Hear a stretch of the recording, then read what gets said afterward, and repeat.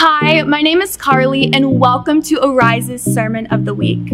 We hope that you experience God as you listen to this message, and that you find practical ways to be the hands and feet of Jesus within your community. So, let's open up our spiritual ears as we listen to this message. Hey, good morning, Risers. How's everybody doing? Welcome, welcome. Hey, if you're new to our church, my name is Brent. I get the privilege of being your lead pastor, and we're going to continue to experience God together today. Also want to celebrate, we had 7 people make decisions for Christ last week. Isn't that awesome? I love this time of year where it becomes a very natural step to reflect on who Christ is and the nativity and the birth of Jesus, and beautiful thing last week. Hey, also, today is Leadership Sunday. So about 4 years ago, we started the last Sunday of every year doing a little bit of a different type of message. And so if you want me to be, T.D. Jakes wannabe or Stephen Furtick or whatever, that's not today. Today, I'm going to be the John Maxwell wannabe, okay? And so we started about 4 years ago doing a leadership talk that kind of leads into the State of the Church address, which is next week, which is the most important Sunday of the year to be here. So make sure you're here next Sunday as we do the State of the Church address. But we do this leadership talk, and certainly it's biblically founded, you'll see in just a second, but it also is a vision casting for where we're going a little bit, even leading into the big vision casting, which is next week. So does that make sense? Are you with me? So it's just different than usual. And today I want to talk about the power of habits for a few moments. The power of habits. Now, recently there's been all kinds of research and data and material brought forth on the power of habits because these little tiny things are incredibly powerful. Now, your mind runs on habits, whether you've ever thought about it or realized it or not. Your mind runs on habits because your mind loves to conserve energy. Some people would say your mind is lazy. I don't think I would say it quite that much or quite that far. But it's kind of like the dad that always runs through the house, or mom, turning off the lights behind everybody else, shutting all the doors, turning the AC down. Come on. Anybody grow up with those parents? Or you are that parent now? Yeah? Your mind is like that. It wants to do whatever it can to conserve energy. And whenever you have a routine that gets turned into a habit, you don't have to think about it. And so your mind is conserving energy. And that happens throughout life. All kinds of things that you used to have to think about, like walking or, things like that, eating. You used to have to think about it. Now you don't have to think about it. Now it's just a habit. Probably the greatest example of a habit like this is driving your car. Just think of all the many things you have to do to be able to drive your car, right? You're steering the car, you're paying attention to gas and how fast you're going. You have gas pedal and brake pedal. If you have a clutch and a stick, you have even more going on. And so you have all these different things going on in your mind at the same time. Yet for almost all of us in this room, if not every one of us, it is completely a habit now, and you don't even think about what you're doing. Process that for a second. You have a 4,000-pound automobile that could kill somebody or kill yourself that you're not even thinking about how you drive it anymore. You just simply drive. Have you ever been, like you ever gotten home maybe from work or something, and you got home and you realized, I don't remember how I even got here? Anybody, you admit to that? Like I remember the first time that happened, I was like a teenager or something, and I was driving, and I remember thinking, I don't remember turning at that. I know I turned back there. I know there's a stop sign. I know I must have stopped, but I don't remember any of it. Think about that. Your mind is so sophisticated that it can conserve energy by making something as complicated as driving a car completely a routine and completely a habit, simply to conserve energy. Now, you also get broken out of those habits sometimes, right? You ever been like in that spot in your car and you're driving, and all of a sudden the car in front of you slams on brakes, and then you slam on brakes, and suddenly you're very cognitive of what's going on around you, right? All right, if that doesn't touch you, gentlemen, you've all had this happen if you're married or if you have a significant other with you or whatever. Like they gasp in the car. Like you're driving and all of a sudden, I hate that. I'm just being honest. And all of a sudden, I'm fine. I'm driving along. Everything's fine. All of a sudden, 8 of gas. I'm like, what? Because I thought I'm running over baby kittens or something. Like, what's going on? And then she's thinking like, I forgot to turn the milk, whatever. I'm like, it has nothing to do with me driving.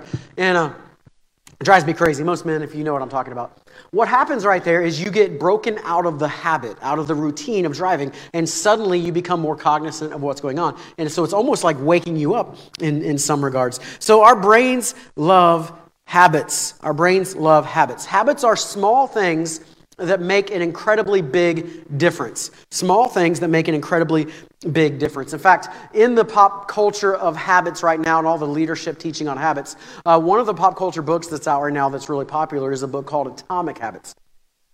Atomic Habits takes that name Atomic Habits because habits are both atomic in the fact that they're very, very small things. They're little tiny things. They're not big. They're subatomic things, so to speak. But they also have an atomic difference, like think atomic bomb. Like they make a big difference. So they're little things that make an incredibly large difference. And they have this incredible power for good or bad.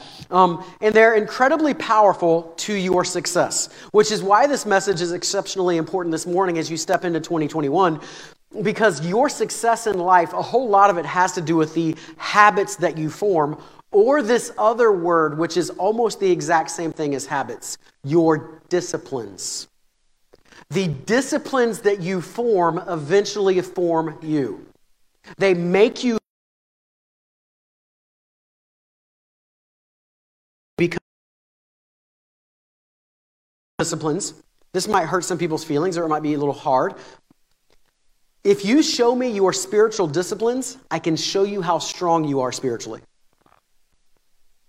Some of us put on a facade of being very spiritual, but we don't have any spiritual disciplines. And when push comes to shove, we find out we're not nearly as spiritual as we think we are because it's more of a facade that's hiding the fact we have no backbone of spiritual disciplines, spiritual habits going on inside of our lives. And these habits are incredibly powerful. Like I say, they have a compounding effect.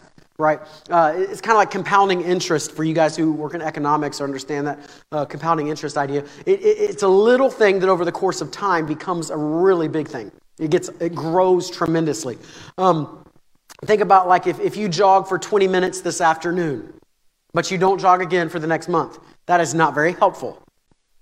But if you jog for 20 minutes every day over the next month, you will find that there's actually a tremendous amount of good that happens, and even beyond that, right? If you eat that one piece of pizza extra one day, it really doesn't affect you at all, or very little. But if you eat that one piece of pizza every day extra, it starts affecting you a lot in the long run, right? You smoke that cigarette one time, or for one day, or even 1 week.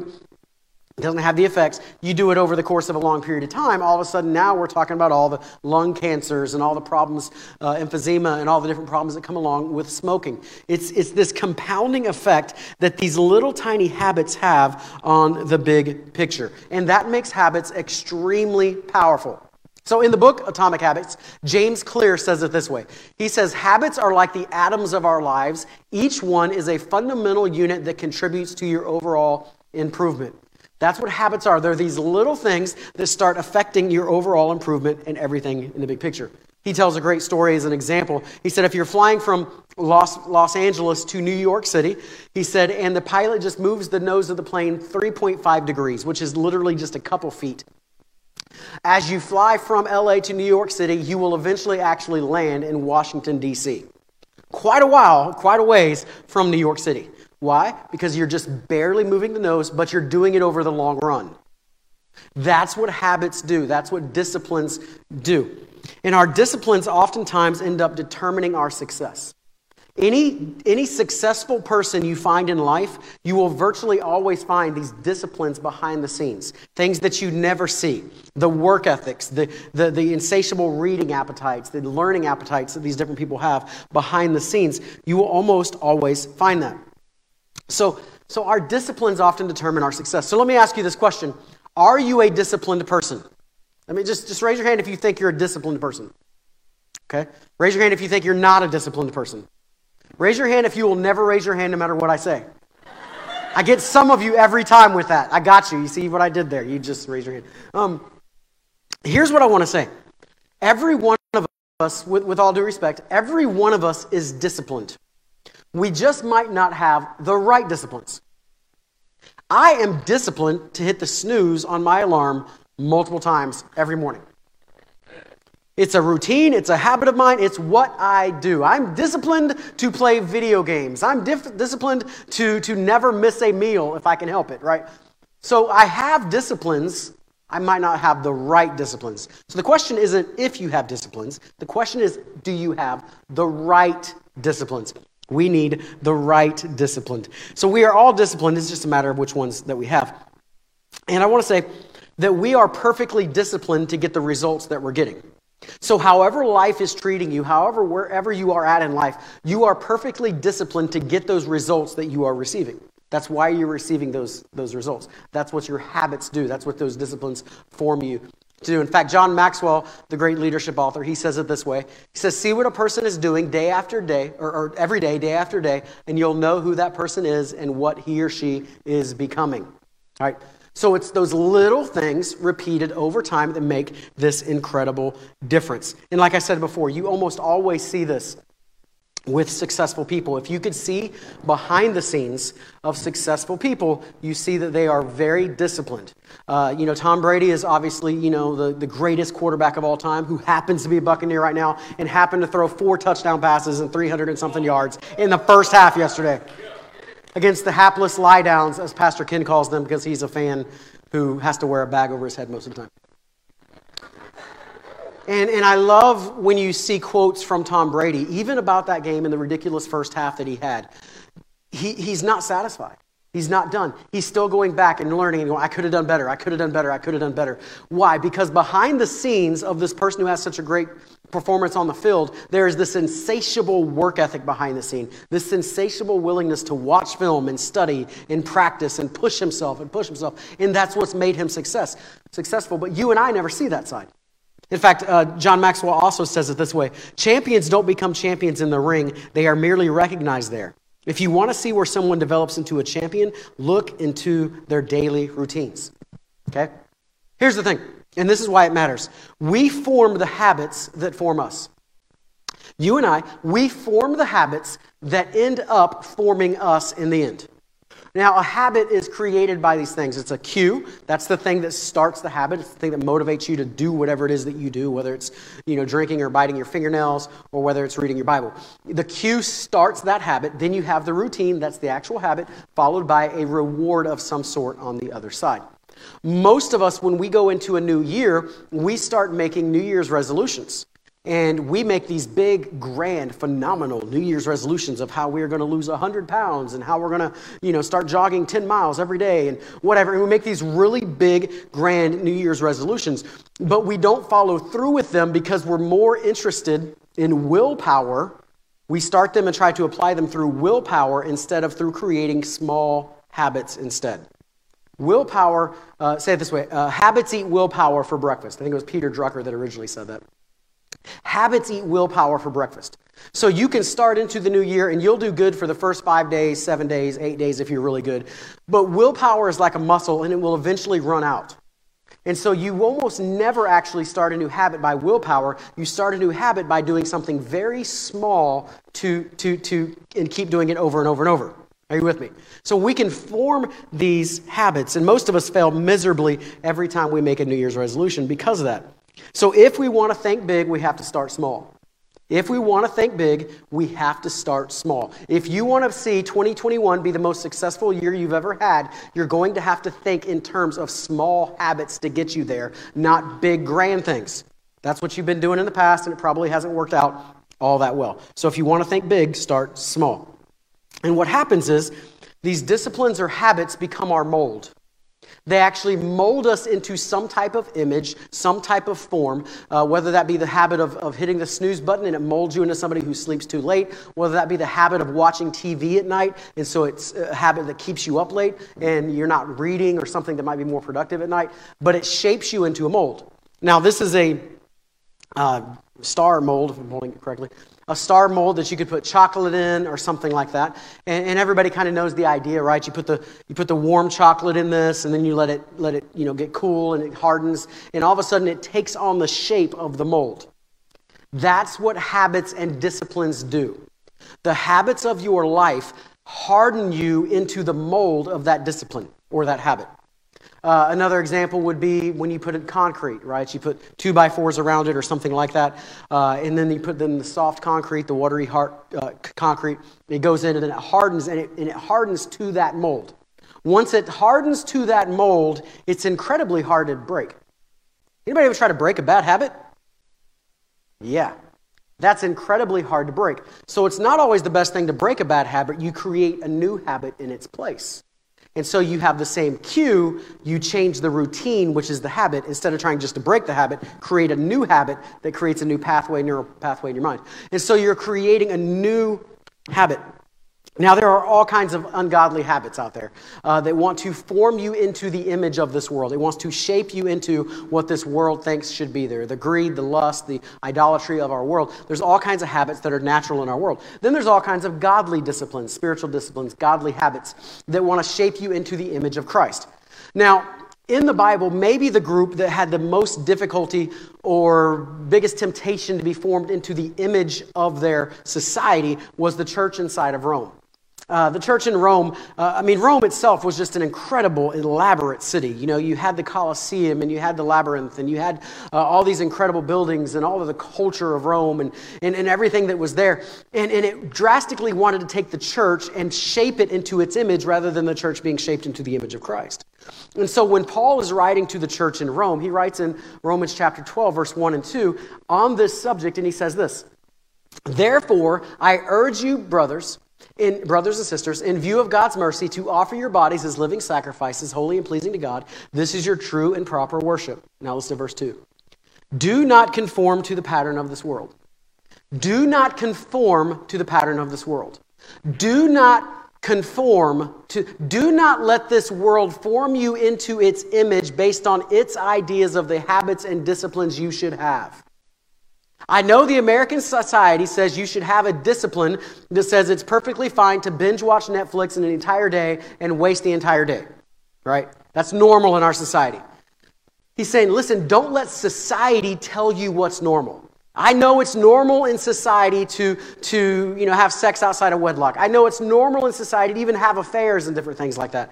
I know it's normal in society to lie if it helps you get a leg up. But do not be conformed to the norms, the habits, the ideas of society, the disciplines of our society, but rather be transformed by the renewing of your mind. In other words, there is a different way that your mind can be formed into a different image. You can renew your mind. Then you will be able to test and approve what God's will is, His good, pleasing, and perfect will. So we have to be people, as Christians, who are not transformed by the world in their habits and their disciplines, but rather our mind is transformed by God through His disciplines in His habits. Are y'all with me? And every good pastor should say this every once in a while, so I'm just going to say it right here. I said all that to say this, right? I said all that to say this. In 2021, we are going to help you form spiritual disciplines. As we step out of 2020 into 2021, we're going to do our best to help you form spiritual disciplines in your life. And I believe these disciplines are going to be incredibly practical, but incredibly powerful to form us into the image of Christ and not just the image of this world that's very natural for us to fall into. So practically speaking, what does that mean? Over the next 12 months, starting in January, we're going to focus on a different discipline every single month. And so January will be scripture reading. February will be fasting. March will be stewardship. April will be worship. May will be fellowship and community. June will be meditation and contemplation. July will be prayer. August is evangelism. September is silence and solitude. Anybody want to get rid of Facebook and social media for a month? Come on, y'all. October will be submission and obedience. Everybody's favorite. We all love that one. November will be gratitude, and December will be serving. And so what we're doing over the course of the next year as we step into 2021 is every month having a different spiritual discipline that we will be focused on and walking through together as a body of Christ. Our church walking through this to say this month, this is the discipline that we are going to focus on. This is the discipline that we're all going to do together as we learn these new spiritual disciplines. Now, we are starting come January, something that you may have seen before. We're not the only church to do it, but something called First Wednesday. First Wednesday means on the first Wednesday of the month, we will have one service in here with everybody together except the littles right now, the Rise Kids Junior. And maybe Rise Kids may come out at some point too, but on that first Wednesday, we will have worship. We're going to have baptisms on the first Wednesday, every Wednesday. Every first Wednesday, we will have testimonies from the previous month, have people coming up and sharing some of their testimonies, worship, obviously, during all that. And then we will have a message based on whatever that spiritual discipline is for the month. And so a full teaching on that discipline that we are all walking through together, how we're going to walk through it together, and all of that. You'll also hear the last message of the month, which this happens to be in this case. You'll also hear about it coming up as we prepare everybody for that spiritual discipline. And so that is a whole new thing that's going to be starting next year in our church. Now, within leadership theory, within habit theory, there's something that's referred to as keystone habits. Charles Duhigg wrote about this in The Power of Habit, a great little book if you ever want to read it. The Power of Habit. And he talked about keystone habits. Keystone habits are one habit that creates a domino effect and affects everything else. A keystone habit starts a chain reaction. It sends ripple effects throughout your life and affects many other habits that you may have. In the book, The Power of Habit, he talks about keystone habits, and he talks about it from the perspective of a woman by the name of Lisa Allen. Lisa Allen was 34 years old. She was a chain smoker. She was overweight. She was deeply in debt. Her life was unraveling and falling apart in front of her. In fact, her husband had just left her for a younger woman, and she was just in shambles and honestly suicidal. And she thought, I just need to get away. So she took the little bit of credit she had left, got with a friend and said, I've always wanted to see the pyramids. I'm leaving and I'm going to go see the pyramids. So she leaves the United States, goes on vacation to Cairo, to Egypt.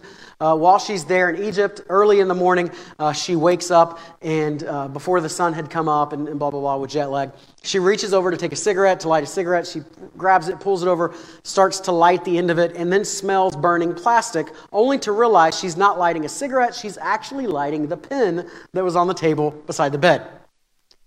Now, that's a little bit of a comical thing, but to her, that was the absolute bottom moment. I can't do anything right. I can't live right. I can't keep my marriage together. I can't keep anything right. I'm so jacked up. I'm so messed up. I can't even smoke a cigarette right. And so she's lighting a pen. And it's at that moment she says, I've got to make changes in my life. And I'm going to come back here in a year. She had just read this thing about trekking through the desert by the pyramids. She said, I'm going to come back here in a year and I'm going to do this trek through the desert. If she's going to do that trek through the desert, it meant she had to get in a little bit better shape. It meant she had to start jogging.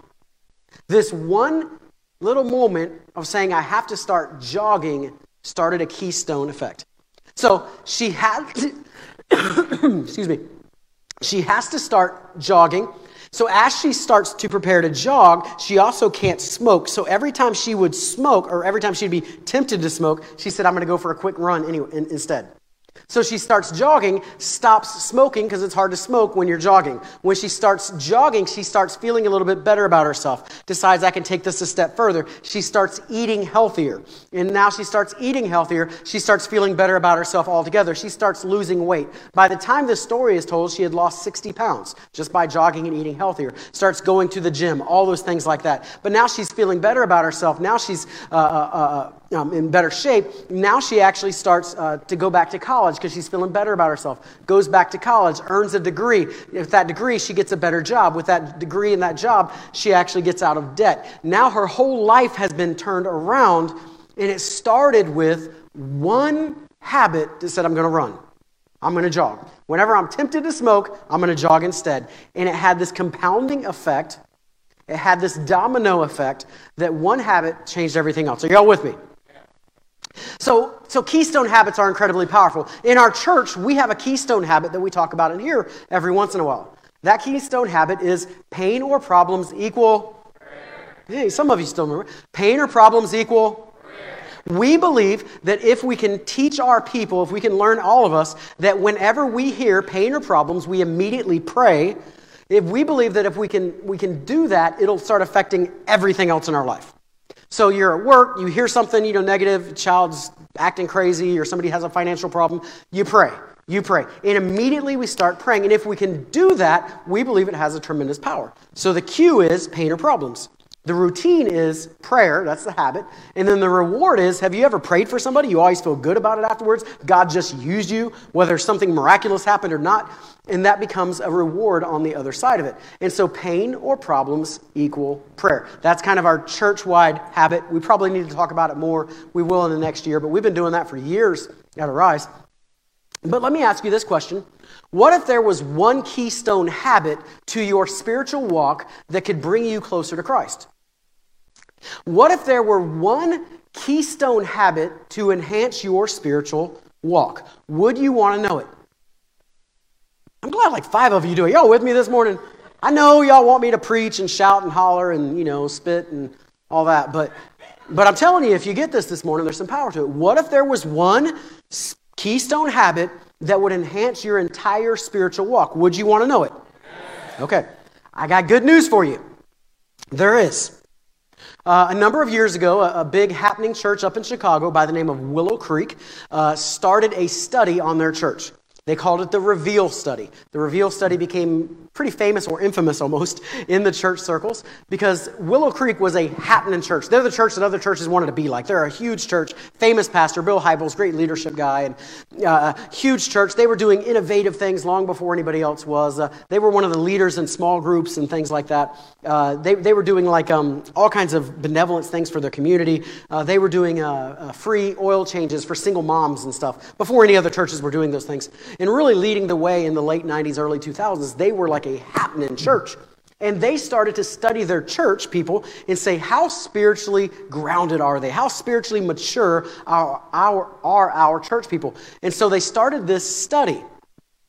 Little did they know they would be very disappointed with what they found. Because they found that while their church was huge and while their church had really good small group attendance and great volunteerism and were doing all kinds of good inside the community, what they found is that the majority of their people were actually very immature. Well, that sent them on this further study to say, how do you create a mature believer? What is like the one thing that might create a mature believer? So they went beyond their own church and studied about 1,000 other churches, just over 1,000 other churches, tens of thousands of church members, and they started studying all these people, reaching out all over. They kind of ran this, and it ended up becoming a book called Move, What 1,000 Churches Tell Us About, What 1,000 Churches Tell Us About Spiritual Growth. I'm going to help you out. You're welcome to read the book. Go get it yourself. That's awesome. I'm going to help you out, because I read the whole book, and it's pretty big, and it's boring as all get out. It is a ton of research, a ton of data to get to one point. Right? You ever read a book like that? Like it's like a paragraph would have summed it up. I trust you, right? But they got to show all the background stuff. And so they studied all these churches, over 1,000 churches, and they said, what is one common denominator of spiritual growth? What is one keystone habit? And what they found is that reading your Bible is the number one habit for spiritual growth and spiritual formation. I wish I could tell you something that was like sexy, something you never heard before, and you're like, pow, amazing, Pastor, what great revelation you have. I wish I could tell you something like that, but it's really this simple. If you start reading your Bible, all of a sudden it starts a domino effect where you start walking out the truth, you start living for Christ a lot better, you start living holier. And volunteering is good, but that's not the keystone habit. And giving is good, but that's not the keystone habit. And small group attendance and prayer and all these things are good. But if you will simply start reading your Bible, you'll volunteer more. If you start reading your Bible, you'll pray more. If you start reading your Bible, you'll find God uses you more. It all hinges on this one simple thing that you've probably heard your entire life. Just read the Bible. And we end up with very immature, not disciplined Christians when we don't teach you to read the Bible. Now, I'll take my fair share due of this because we focus in the church world, and our church is guilty of this too, on small groups, and we focus on this and that, and even devotions, which oftentimes use one verse from the Bible and then spend 3 paragraphs explaining it and telling a story instead of just reading the good old-fashioned Bible, right? And we don't do a very good job of actually enticing it into you and pushing you to do it. But it really is the one habit that changes everything. It really will, if you'll step into what we're trying to do this new season, change where you are by this time next year. You will not be the same person spiritually because you're going to create these new habits. Now, the number one thing that I hear anytime you say, we got to read our Bible is, I don't have time. I just want to be real obvious and real honest with you. That is lame, and get that out of your mind. You have time for things that matter to you. If you really believe, if you're with me, and the science and research shows this, that this one habit can change everything else, you need to make time for this one habit. I'm reminded that one of my heroes, Bobby Bowden, the legendary coach of Florida State, Bobby Bowden, his entire adult life, read his Bible every single morning. I promise you, you are not busier than Bobby Bowden in the middle of his college football career. But he found time every morning to read his Bible, which was probably part of the secret to his success behind the scenes that you didn't see on the football field. And so, reading your Bible makes all the difference. And so, what are we doing? As we step into 2021, starting January 1st, we are challenging you for the month of January to read your Bible every day. Now, you can go there right now if you want to. I don't care if you do it during the middle of the message. That's all fine. But on the Church Center app, which you should have all downloaded by now, a long time ago, on the Church Center app, you'll find right there under events where you can sign up for the Bible reading plan. If you want to do it as a church body and everybody read the same thing together, jump onto that. There'll be some Facebook things and social media things where we kind of highlight that. You can also pull out the good old-fashioned leather-bound Bible and read it. I'm more of that kind of person because I want to underline it and take notes and go back to it for sermons and things. You can do that. But I'm challenging you starting January 1st to read the Bible every day. Now, if you follow the plan that's on the screens and that you can download through the YouVersion Bible app, you will actually read through the Old Testament once and the New Testament twice at the end of this year. That's pretty impressive. Let me help you out, though. If you think in those terms, you'll get lost. So don't think, I'm reading through the whole New Testament twice and the whole Old Testament once, and I'm going to read all this. Don't go there. Just go January 1st. Just January 1st. Don't worry about January 5th. January 1st. January 1st, I'm going to start reading my Bible. You can start today for that matter, but you know what I mean. As a group, January 1st, I'm going to start reading my Bible. Don't fret. Then January 2nd, I'm going to read my Bible. We're going to put out some more information about this and some more healthy steps towards this. But don't get overwhelmed with the length. Just focus on today. Listen, if you want to run a marathon, you don't get out to go run a marathon. You get out of your house and go tie up your shoes and run to the mailbox. That's where it starts at. Come on. It's where it starts at. Focus on January 1st, and then you'll get to January 2nd and 3rd and beyond. So you focus on the small habits and creating the habit, not the big picture. That's where we get lost so oftentimes. Are y'all with me? All right, so that's coming up here this year. You'll hear a little bit more about this kind of stuff next week in the State of the Church address. But January 1st, we start this Bible reading plan together. I want everybody to do it, like unashamedly, buy into this. Let's do this. This particular one is one that would last more than the month of January. It should last the whole year, but at least for the month of January, just be committed. They say, whoever they are, nobody ever knows who they are, but they say it takes 21 days to create a habit. I've heard that for years. 21 days to create a habit. So if you do something over and over for 21 days, it creates a habit. Well, if you do something for 31 days in January, our belief is it'll create a habit that leads into February and March and beyond. But the big focus is just start small. It's January 1st. Are you with me? It can change everything. Okay. And then the third and last point, quickly, strong disciplines end up carrying us through hard times. Strong disciplines carry us through hard times.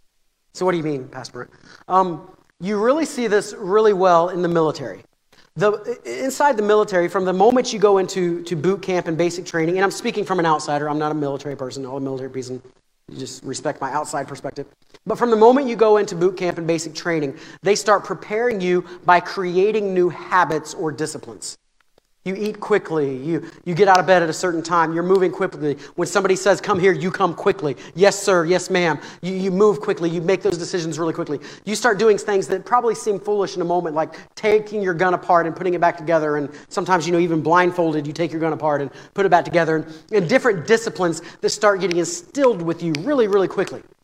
Do you know why we have those disciplines instilled in us in the military? Because when chaos starts ensuing, when bullets start flying, when the norm is thrown out of the window and all hell starts coming down on you and raining down on you, you will always fall back to your disciplines. You will fall back to your habits. So if you are in a bunker and the enemy is shooting all around you, you can freeze up and tighten up and freak out, which is what we would naturally do, or you fall into a discipline that you've been trained over and over, a habit to do, right? We live in a world where Christians are running around like chickens with their heads cut off. Because we see things that are happening around us, and Christians have not been disciplined very well to know how to respond. Are y'all with me?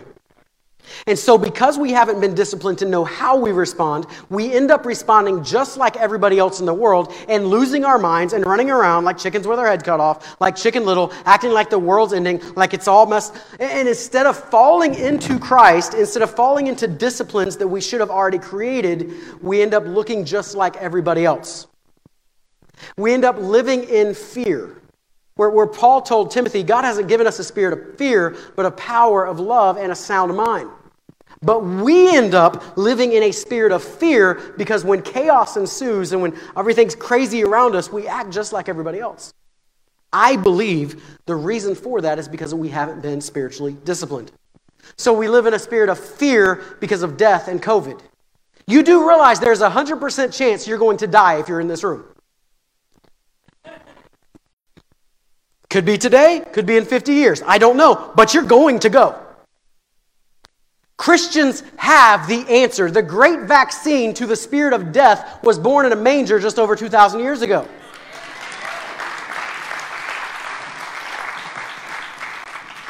Jesus conquered death. We should not fear death. It's not like we run around looking forward to it and trying to be crazy, but we should be different, but we're not because we haven't formed the spiritual disciplines in our life. So when COVID comes at us, we lose our minds just like the world does. And by the way, of course the world loses their minds at COVID and a fear of death because the gospel hasn't reached them yet. They should be fearing death. I'd be fearing death if I wasn't saved. Therefore, we need to be a city on a hill in a moment like that, and the way we do it is through spiritual disciplines. Once again, put yourself in a bunker and all of a sudden the bullets are flying all around you. Some people may freeze up, but there's others who will charge up and they'll run up into the right moments and do the right things, and they will give courage to others who will follow them. In the middle of our chaotic and crazy world, Christians are called to rise up like a city on a hill. Like a lighthouse inside the community. We are called to rise up that way. And as we do it, we will stand out and others will follow our example. But it happens because we have these spiritual disciplines. And people are walking in fear of the future because of all the politics and all the things going on inside of our land. Listen, don't walk in fear of the future. The same God who had the future 10 years ago and 100 years ago and 500 years ago still holds the future in his hand. You don't need to fear. The problem is we watch more news than we spend inside the Word of God. So we're more informed by this culture. We're more informed and formed by this culture than we are by Christ. So therefore we act like everybody else. God holds it all. We have fear of financial loss, but God owns it all. We don't need to fear financial loss and everything going on. God still owns it all and he divvies up as he pleases. He owns the cattle on 1,000 hills. And anxiety becomes rampant in our society because we haven't learned how to lean into the Comforter, the Holy Spirit in the middle of these moments. What am I saying? I believe this. I don't want this to cause fear. I want you to not walk in fear, but we also have to look at the world the way it is. America is walking into difficult times. Don't let that cause you to be fearful. I'm not fearful. You don't need to be fearful. But just open your eyes to where America is. We're walking into scary times. And I believe it's going to get a lot worse. Now, I'm not saying next month or whatever. I'm just saying, look at where we're going. And I believe there's coming a day where Christians will face a persecution that's at a level like we have never seen in the United States. I think it starts on one-on-one. It's the very glimmers of those things now, and it gets bigger and bigger and bigger. In the middle of those moments where it seems chaotic and crazy and everything's coming at us, will we be able to stand? Will we be able to stand for what we believe, or will we be blown over? Will we be like a tree planted by streams of living water, or will we be like a reed that's just swayed back and forth? The difference is our disciplines. Are we disciplined to withstand what's coming? That's why, see, there's a method to our crazy madness. 2021, and I believe probably beyond that, but 2021, we're focused on creating disciplines in our church so that whenever these things come at us, we're prepared. We're already ready. That's where we are, why we are, where we are. Stand up with me if you would.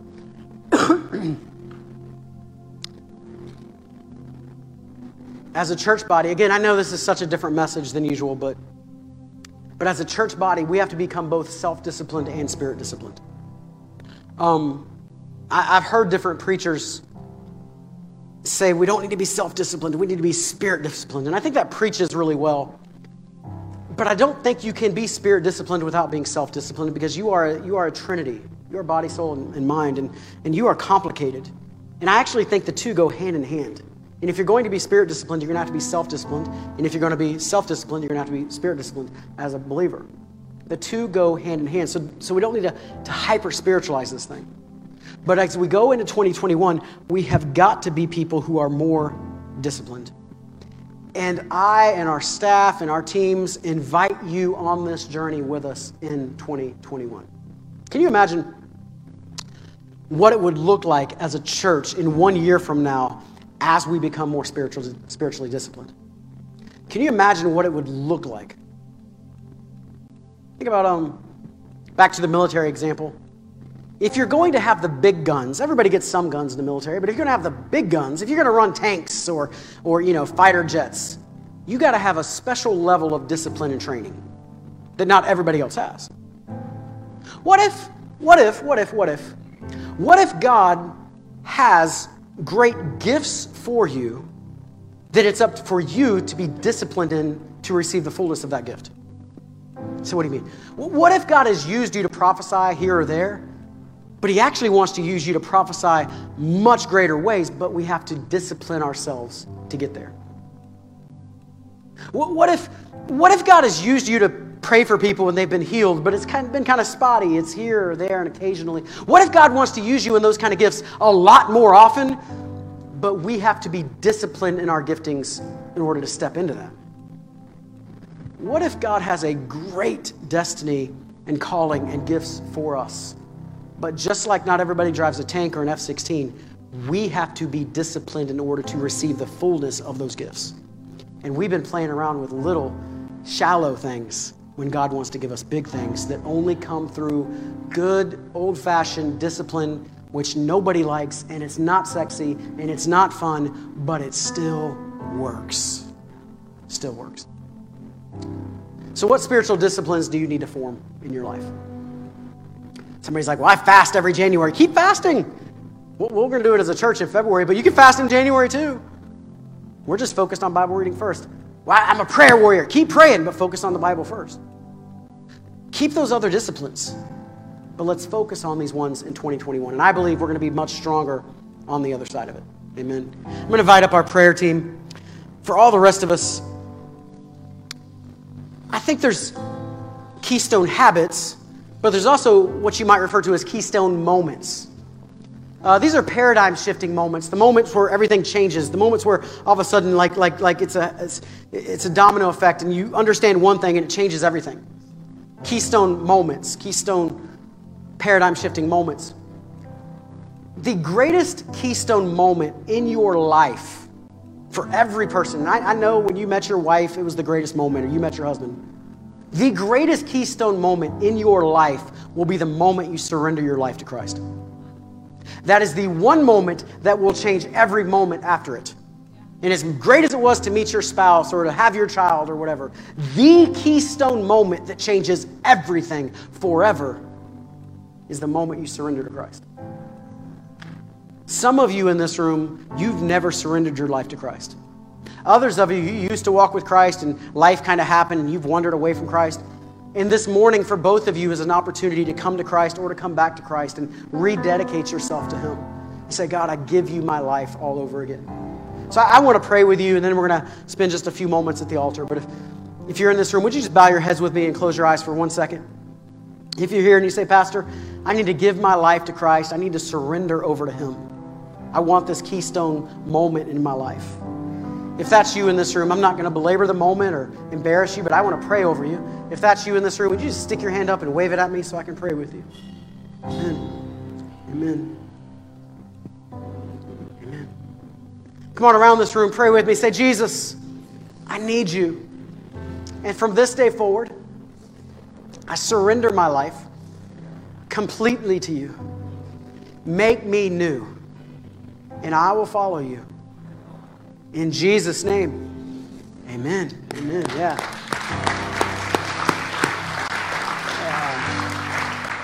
I love it. I love it. I love how God uses the most unusual messages to create new life in people. Holy Spirit's beautiful like that. If you just gave your life to Christ, make sure you see somebody. If somebody brought you to church, make sure you see them and tell them. Come on up front in a second when other people come up, and we'd love to pray with you and agree with you. And come see me or one of the other pastors, and we'd love to pray with you. As well as text Jesus to 21777. And we have a 21-day devotional we'd love to send you every day as you kind of walk on that journey. Hey, we're going to close. And if you want special prayer for anything, we want to invite you up out of your seats for a moment. We will not have communion this morning, but if you want special prayer, we invite you out of your seats. If you just gave your life to Christ, if you want prayer for anything this morning, just the blessing of God in 2021 or in your marriage or your finances, or you just want somebody to agree with you and maybe you need healing, I don't know. Anything you may need this morning, we want to pray with you. We're going to sing one last worship song, and during that song, we invite you out of your seats to come on up front, and we want to pray with you. And then I think it's Pastor Ken will close us out in just a few moments. Jesus, I pray that you draw all people that you are calling this morning. Lord, I pray that as we step into 2021, that we are people of discipline. People that are going to be willing to follow you when it's hard. People that are going to be disciplined so that when life throws chaos and curveballs at us, we are able to handle it. Lord, breathe on us this morning. Let your Spirit have His way. In Jesus' name. Come on, if you want special prayer, come on up front. Otherwise, let's worship the Lord for just a moment. Hey guys, wasn't that such an amazing message? If you enjoyed it, be sure to subscribe to our YouTube channel and to follow our podcast. Also, make sure to share this with your friends on social media and use the hashtag #MyAriseChurch. For more information or to give to this ministry, go to myarisechurch.com. I hope to see you guys soon.